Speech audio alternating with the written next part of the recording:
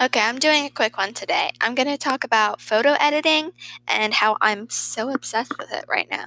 So, I have a lot of, I've already said this, but I have a lot of pictures of like sunsets and mountains and lakes and rainbows and I really like them, but they always have like a power line in them or a car or like a fire hydrant that like is right in the middle. And I found this app on the App Store that I had it cost money, but it was only $2 and I had a gift card. So I bought it and it like takes it out, like takes the power lines out and it's so easy and I'm very obsessed with it.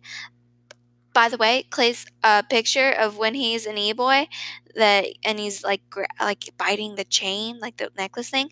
I edited that. One of his tooth was like really white for some reason and I edited it and so I'm the reason his teeth are hot. So you're welcome. And yeah, and I've also been changing like the contrast and the saturation and the brilliance, and I'm so obsessed with it.